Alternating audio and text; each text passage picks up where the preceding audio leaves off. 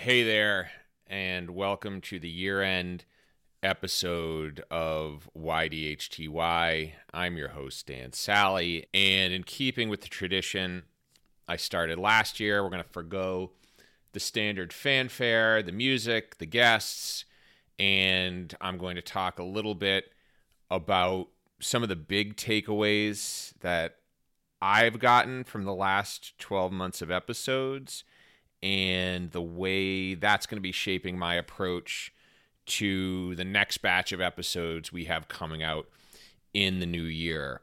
Now, before I get into it, there's an analogy or a framework that I've used to help me understand how governments and how nations are behaving in the current decade. And the analogy I use is that of a skyscraper. And if you're not aware, when they build a skyscraper, they build it to bend with the wind. So what they look at is, what are the strongest wind gusts in the region they're building it in, and how do they make it flexible enough so it doesn't topple in an extremely strong storm. And so the balance there is making a structure that is strong enough or rigid enough to retain its structural integrity, but not so rigid that when the wind starts blowing, it just topples over. And I think if we apply that analogy to this decade, the winds have not blown harder in a very, very long time. And I think we've seen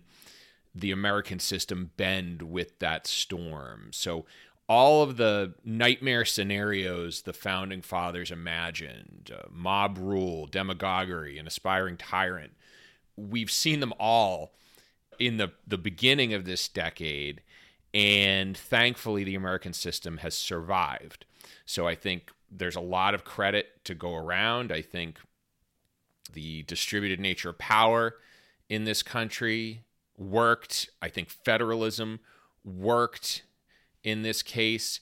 But I also think it's a time to look at the structure of the United States and say, well, where are some of the flaws? And in my mind, the chief structural flaw in American democracy is one that I identified when I started this podcast, which is our system of elections. And if you haven't listened to this podcast long enough to know, I'll explain. And if you have, I'm going to apologize.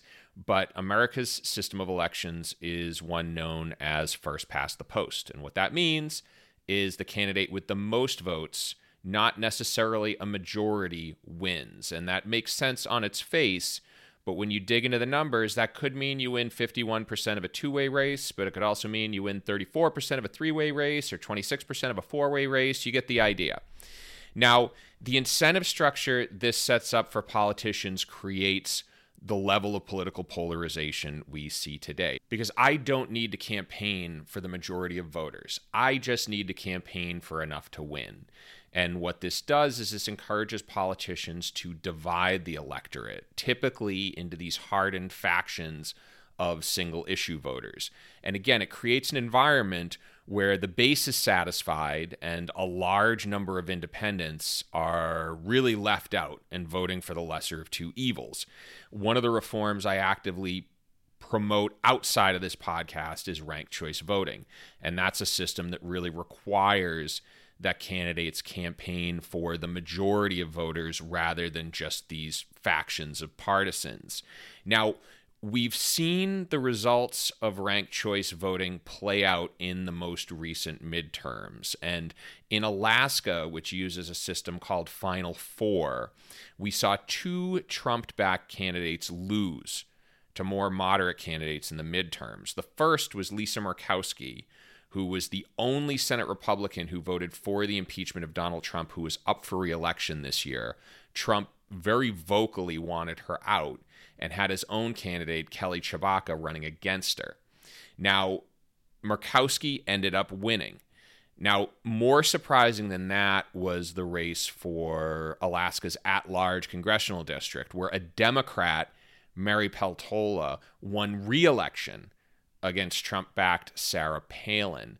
And now for a Democrat to win an election in Alaska's surprising, much less re-election. And I think this goes to show how ranked choice voting has really required all candidates to focus on what the majority of the voters they serve think, and really neutralizes the threat of being primaried out by more extreme members of your party.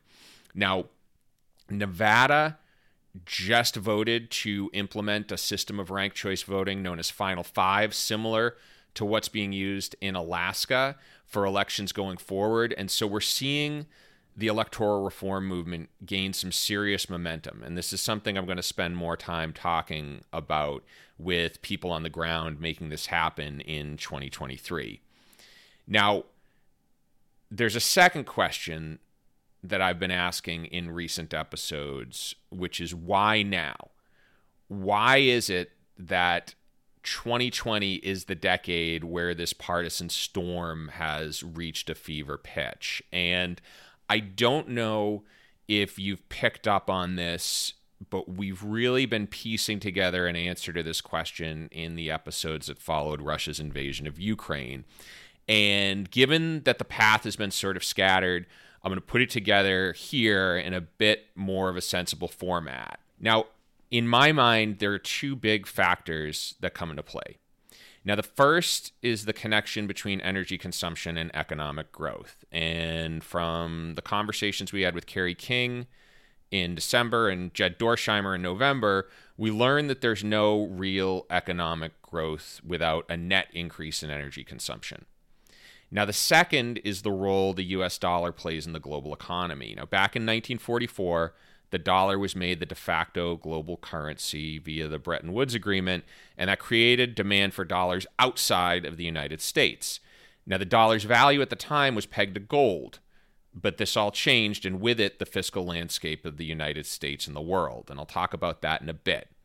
Now, if we look at the 2 decades following World War II, these are the decades everyone running for office talks about as the baseline for the American dream.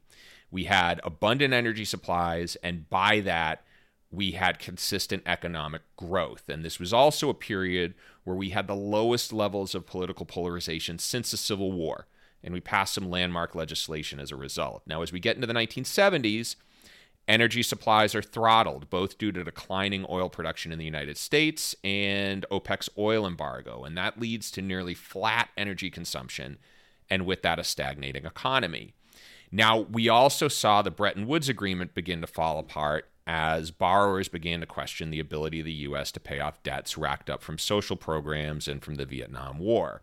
And now Richard Nixon, who was president at the time, had the choice to cut spending, raise taxes, or take the U.S. dollar off the gold standard. And the first two options would have cost him re-election, so he went with option 3, and he removed a significant barrier to the United States' ability to take on debt. And effectively, the U.S. could take on as much debt as there was demand for dollars outside of the United States.